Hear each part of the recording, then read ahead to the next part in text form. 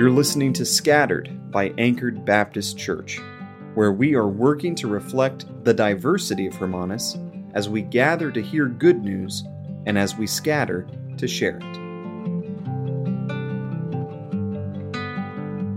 Here's our big idea for this morning. You are kept now and forever by the name of Jesus. You are kept now and forever by the name of Jesus. All right, let's see how we can get there this morning. Before we get there, I need you to know this. John chapter 17 is the passage that I have preached on more than any other passage. I don't know if you know this, but here at Anchored, I think I've only preached on the same passage about 3 times. 2 of those 3 times have been on John 17.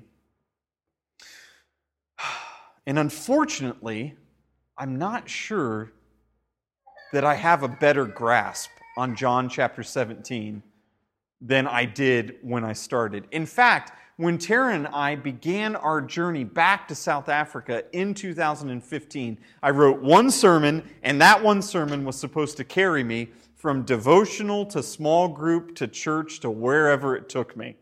And so I preached that passage I don't know how many times, okay? Now it was a little bit different each and every time, and yet it was the same general idea each and every time. That Jesus, actually I can't even remember all the points right now, I'd have to go back. And then, actually, my very first time preaching here in Hermanus, we were still over at DeVet Hall, and I preached on this passage. And then, 2 years ago. Also, one time, a friend from Zuhitle invited me to come and preach at his church, and he said, I need you to preach for about an hour and a half. And I said, wow, that is astounding. I did an hour and 15 minutes, and it's because I preached all of John chapter 17, and I completed the task. I don't regret it. However, I do regret all the friends that were potential that I lost in the midst of preaching for an hour and 15 minutes. May they forgive me. And so, all that to say, I'm still not sure that I know how to preach this passage just right. Typically, I've preached the second half of the passage, or the second portion of it. And here in this first portion, it is a little bit difficult because all of John chapter 17, look, I don't know how fast Jesus was speaking. I don't know, maybe he was speaking slowly. I don't know if he was audible for everyone else around him, all the disciples, the whole time. I don't have a clue. All I do know is that when you read John chapter 17, it comes at you very fast.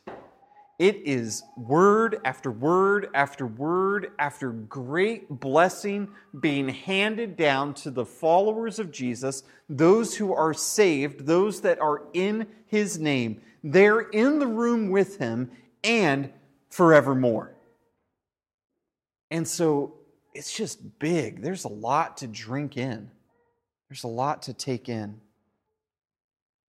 In fact, not only is there a lot to take in, but Jesus is constantly repeating Himself in this passage. And the first couple of times He uses a word, you think to yourself, I get it. And then by the time, for instance, in our passage this morning, you hear the word glory for about the 8th or 9th time, you think to yourself, well, I thought I knew what that word meant, but now I'm a little bit less sure. So let's take glory.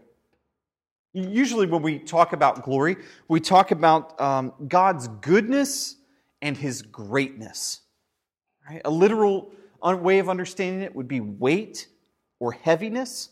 So when we're talking about glory, we're talking about the heaviness, the seriousness, the bigness of God's goodness and His greatness.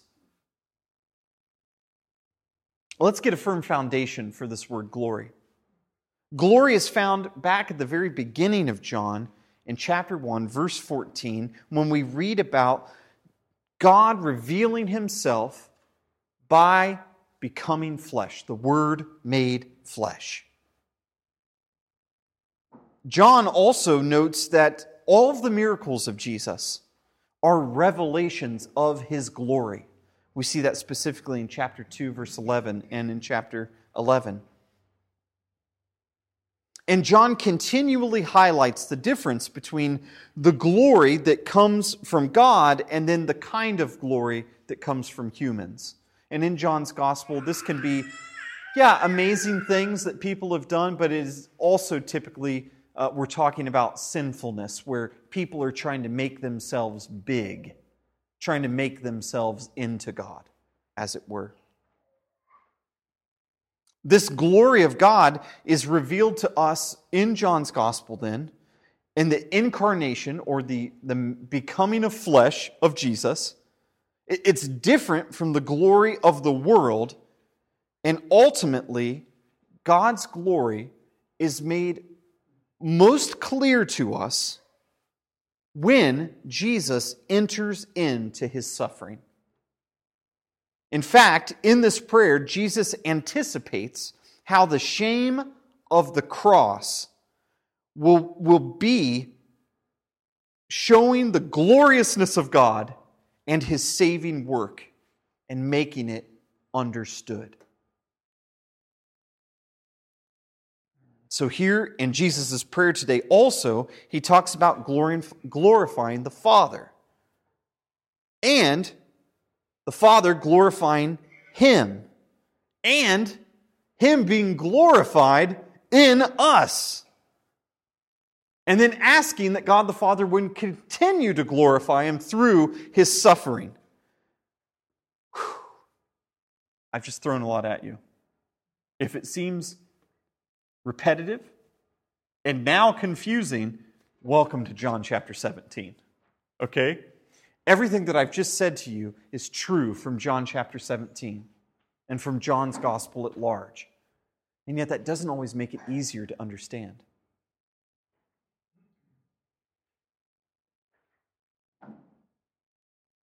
In fact, in some ways, the more that you use a word over and over and over again, and you don't give some depth to that word, it begins to lose its meaning. I actually saw kind of an illustration of this yesterday. We were out as a family and we were at this playground. And I don't know what these things are called. What's the things that you stand on? And all the kids stand on them and then you run in a circle and push the thing? Or you like... Okay, good. Now, is there a name for the one that doesn't have a floor on it? It's just like a disc that you... Okay, same thing. Those things are deadly.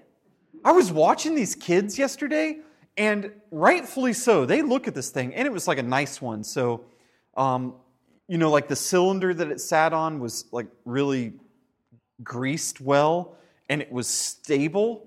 And it feels like you could have just pushed that thing 1,000,000 kilometers per hour and it would have stayed right there, okay?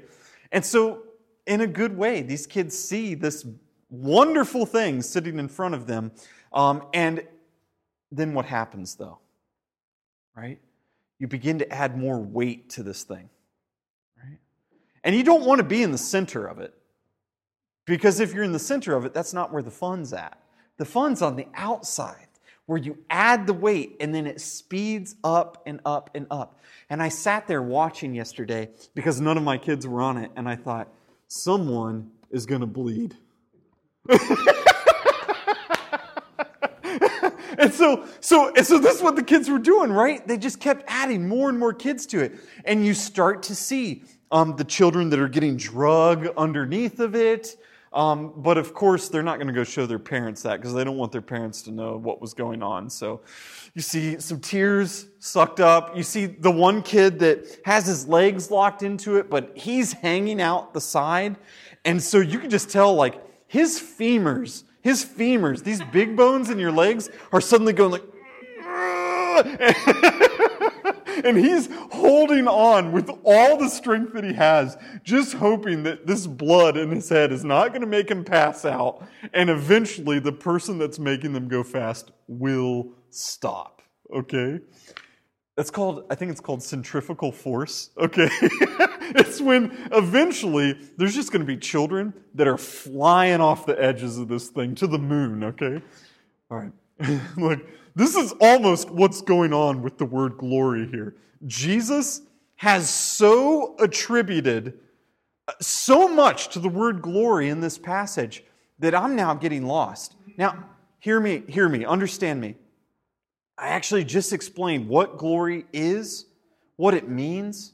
We heard about all the ways that God is being glorified, that Jesus is being glorified, how we're glorifying God, and yet now the waters are just a little bit muddied. And here's the truth, us as Christians, when we start reading things like this, we're like those kids that we have strained all of the tendons in our neck, and we've strained all these muscles in our legs so much, and we've scraped our back against the ground so much that we've suddenly realized this thing that we were doing wasn't fun anymore, but we're too embarrassed to tell our parents that we're injured. And we're maybe not even going to notice it till the next day. This is what Christians do when we come to the Word of God. We hear something repeated, and it sounds like fun. Glory! That's great! Yeah! Yeah, and we're going to glorify God, and all glory be to God. But at the end of the day, we're walking away and we're thinking, ooh, I'm not going to tell anyone that I have no idea what's going on here anymore. This is a little bit about what is going on in this passage. And so what I want to do is I want to walk through this text one more time. I want to walk through it slowly. And I want us to use everything that we've heard from our passages earlier, from what we learned last week, and I want us to at least try, just one second, I want us to at least try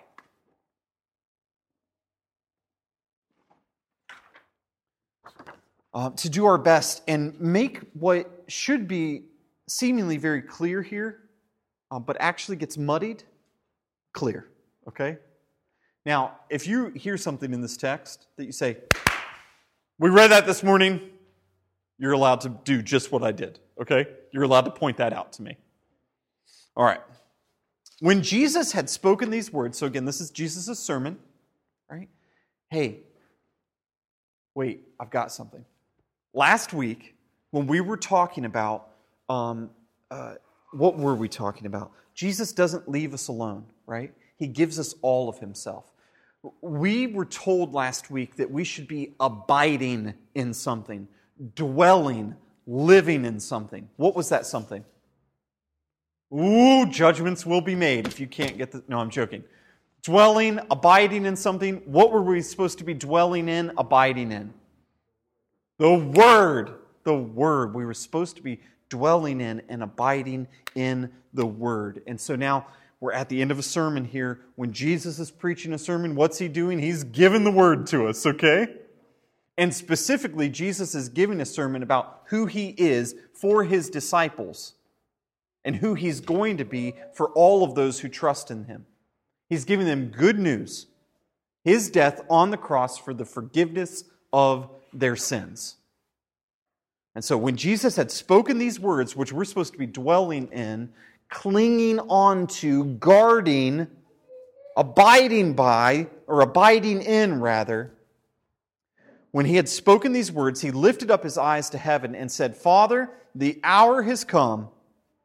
Glorify Your Son, that the Son may glorify You. You know what we often do when we come together on a Sunday? Is we read a text or two and then we pray. Why? Is it, that's just a habit? That's just the way it's set up? No. Because we actually need to be dwelling in that Word, abiding in that Word, to even know how to begin to pray. Jesus just modeled this for us. So He preaches His sermon, and then He goes and He prays. Father, the hour has come. Glorify Your Son, that the Son may glorify You. So let's break this down. How is God the Father going to glorify His Son? Well, God so loved the world that He gave His only begotten Son, right? We're talking about Jesus going to the cross here and suffering on the cross for you, taking your sin upon Himself. This is how He's going to glorify the Father. And why is Jesus saying this? So that I may glorify you. Now, we learned last week, and we've been learning all along, that Jesus and the Father are one, right? That God the Father, God the Son, God the Holy Spirit, one true God. Now, Jesus, speaking of Himself, says, since you have given Him authority over all flesh to give eternal life to all whom you have given Him. We'll come back to who's been given. What are we talking about? And this is eternal life. That's the more important part that Jesus points out first. That they know you, the only true God, and Jesus Christ, whom you have sent. What does it mean here to know Jesus? Now, we'll come back to this when we're reminded about His name being put on us and that being the thing that keeps us. But specifically, we know that Jesus is God. We know that Jesus was the Word made flesh. We know that He took on flesh, lived a human life. In the midst of that human life, He abided by God's Word in ways that we never could. He stayed connected to the Father. He dwelled in God's Word, if we wanted to say it like that, in ways that we never could. He lived a life that we don't live. And He took our sin upon Himself. He goes to the cross. He dies for us. He is raised for our justification. And we have the promise of eternity with Him. What do we usually call that? Glorification, right? Yeah. Sharing in that glory, then, that's being spoken of here. But that's what we mean by knowing Jesus. This is eternal life, that they know you, the only true God, and Jesus Christ, whom you have sent. Jesus says, I glorified you on earth, having accomplished the work that you gave me to do. And now, Father, glorify me in your own presence with the glory that I had with you before the world existed. Verse 6. I have manifested your name to the people. Okay. I have made your name known. I have made it known.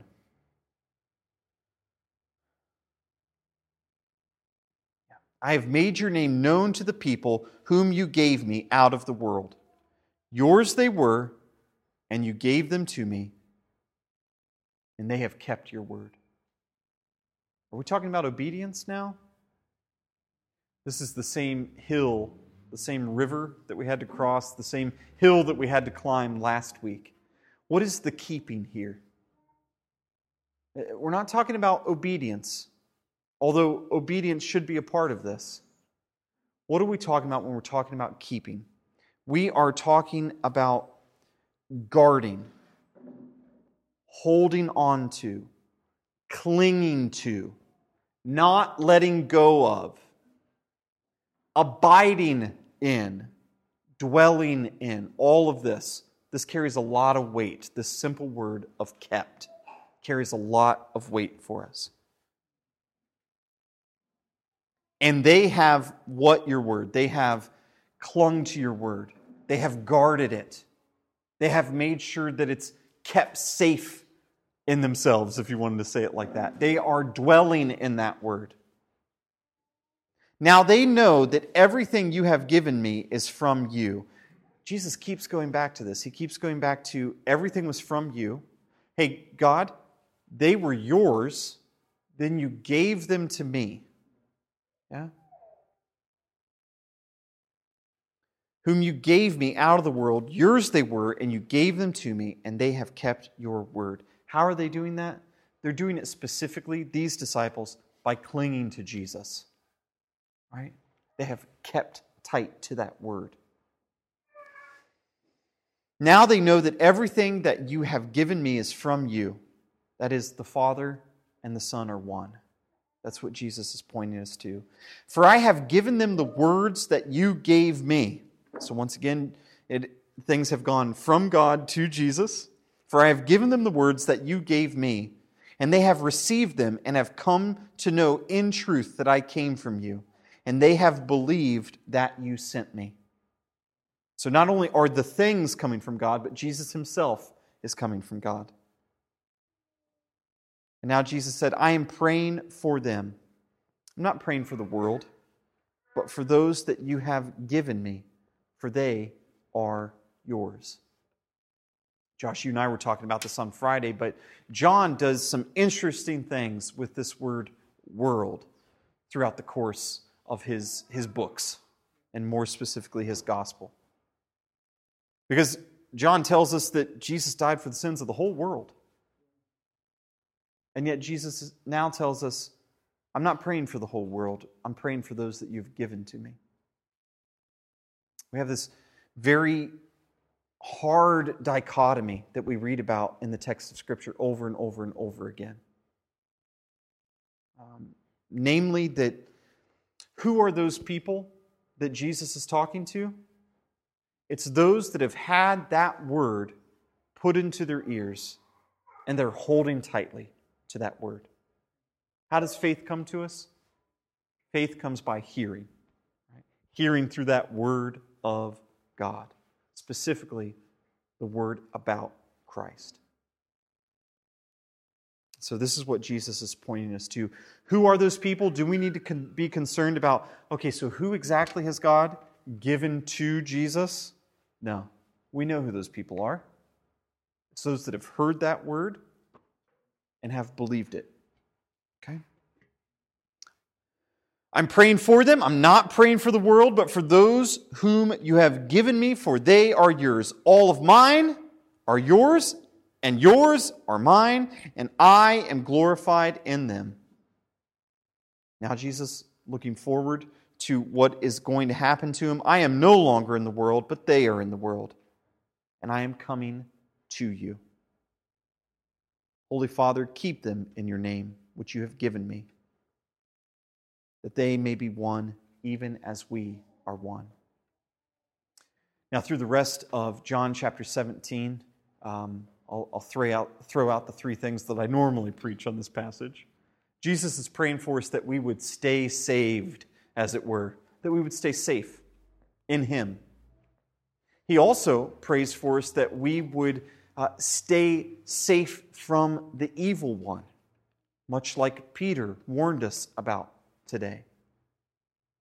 He also prays that we would stay sent out into the world. Because why? Because He is no longer in the world, but they are in the world. And He knows that we need His Word. Specifically, what does He say? That we will be kept by your name, Holy Father. That we will be kept by the name of God that is placed on us, which you have given to Jesus, that they may be one, even as we are one. We confessed this morning that Jesus was given a certain kind of name. What kind of name was it from Philippians? Yeah? Okay. Name that is above, there it is, above all other names. Jesus continues on in John chapter 17 to talk about this name that has been given to Him, this name that He shares with the Father. We don't really know exactly what this name is. Maybe this name is Yahweh, and it's in the book of Revelation. It could be pointing to that. But throughout John's writing, he's constantly talking about this name that's been given to Jesus. Paul tells us about this name that is above all other names that's given to Jesus. But I think David brought out something really important for us in Psalm 68 this morning. We know that Jesus is both loving and He is just. But I think the one thing that Psalm 68 brings out for us is that Jesus is merciful. Yeah. In Jesus, the mercy of God is shown to us. So even though we don't know exactly what this name is, we do know that it's the name that Jesus has. It's the name that's been put on us through His Word. And it's the name that's going to carry us through to the end.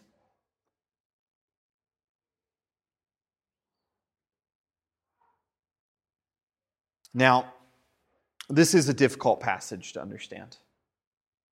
You've got to take it slow. You read it word by word. And yet, I think that there's something interesting happening here that you and I, either it's going to take us a really long time to understand fully, or we might not understand fully. If you were to hear me talking to my father right now, I think you would all be surprised at how not understandable my father and I would be to you. Aislinn's always pointing this out to me. She's always pointing out how I'm just like my dad, just like Paul. And it's true. I can't help it. And then you get us into a room together, and the volume goes up to 45, and it's loud, and it's hard to understand the Americanness that's coming out of both of us. Even sometimes I call home and I'm surprised because I forgot that they talked like that. And then at the end of the conversation, I'm surprised because I forgot that I talk like that. And then my Americanness gets turned up all the way when I'm on the phone too. And then for days, I'm walking around the house talking in ways that my children don't understand anymore.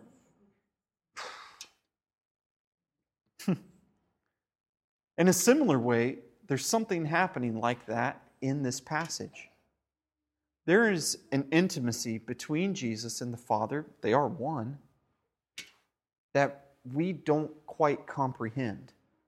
And yet we also know that we're being brought into that union, that we have been united to Christ, that we have been made a part of God's family, that just like Jesus, we are sons and daughters. We are Jesus' brothers and sisters.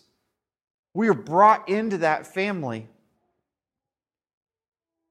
And more, the more that we study passages like this, the different things that we're going to see, the different blessings that honestly we'll receive from this passage at different times in life and in different situations.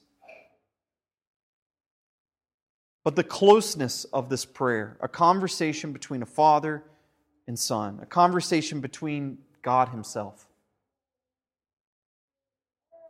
At the risk of being way too simple about it, Jesus is interceding. That is, He is stepping in and speaking for all of His disciples. Jesus is interceding, praying to the one person who understands Him well enough that not every word needs to be explained or understood in the midst of conversation. There's many things between my father and I that you would listen and think, what is going on? And yet, you might walk away and say, it's fine. They know what they're talking about.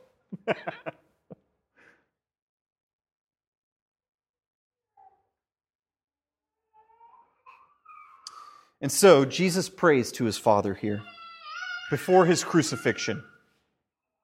This is the same Jesus who promises that He continues to pray to His Father after His crucifixion on your behalf. After His death and resurrection, Jesus ascended into heaven and sits at the right hand of the Father, where He rules over all things. Now He intercedes for us. Jesus knows the temptations, the struggles, the burdens we bear. Jesus being made flesh gives Him a deep experience with this. Jesus has shared your life experience. His crucifixion carried the weight of all sin. His resurrection from the dead and his bodily ascent, going back to heaven, with the scars that he received, means for you that he continues to know that experience that we all struggle through. It's not strange to him, and he hasn't forgotten it. This risen, ascended, in flesh Jesus has sent his Spirit to dwell in our hearts. Why? Because last week we learned he does not leave us orphaned. The Spirit takes our sufferings, our groanings that we cannot put into words, and brings them to Jesus.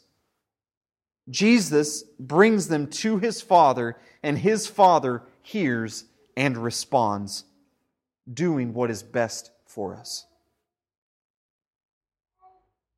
His beloved children, who live in the kingdom of his Son, to whom all praise and honor are due, to our one true God.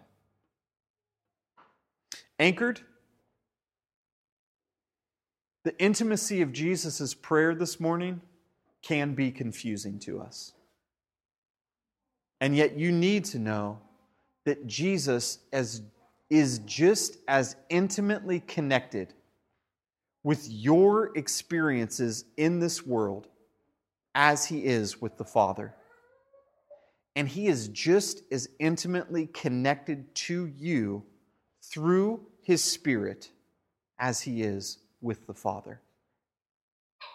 And anchored because of this, you are kept in this world, that is in the here and now, in the faith, and in the saving relationship by the name of Jesus.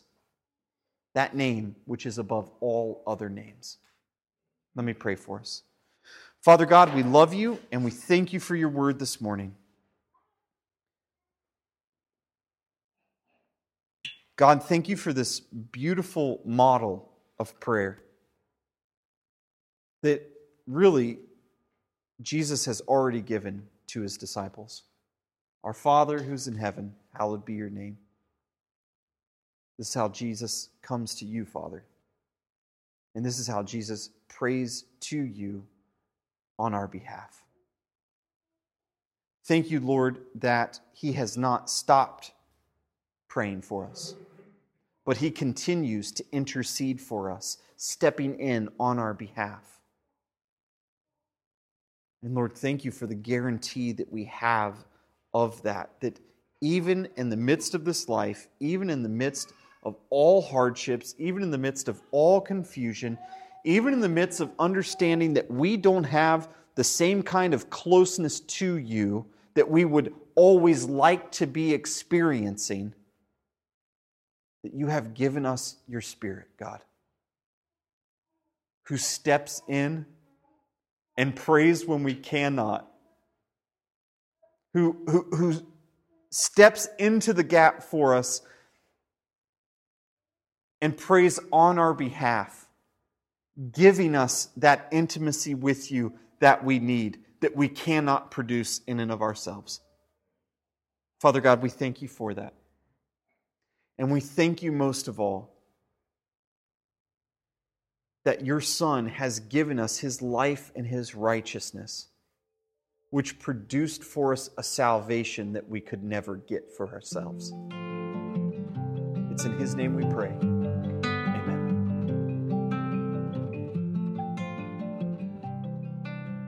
Until next time, know that the grace of our Lord Jesus Christ and the love of God the Father and the fellowship of the Holy Spirit is with you all.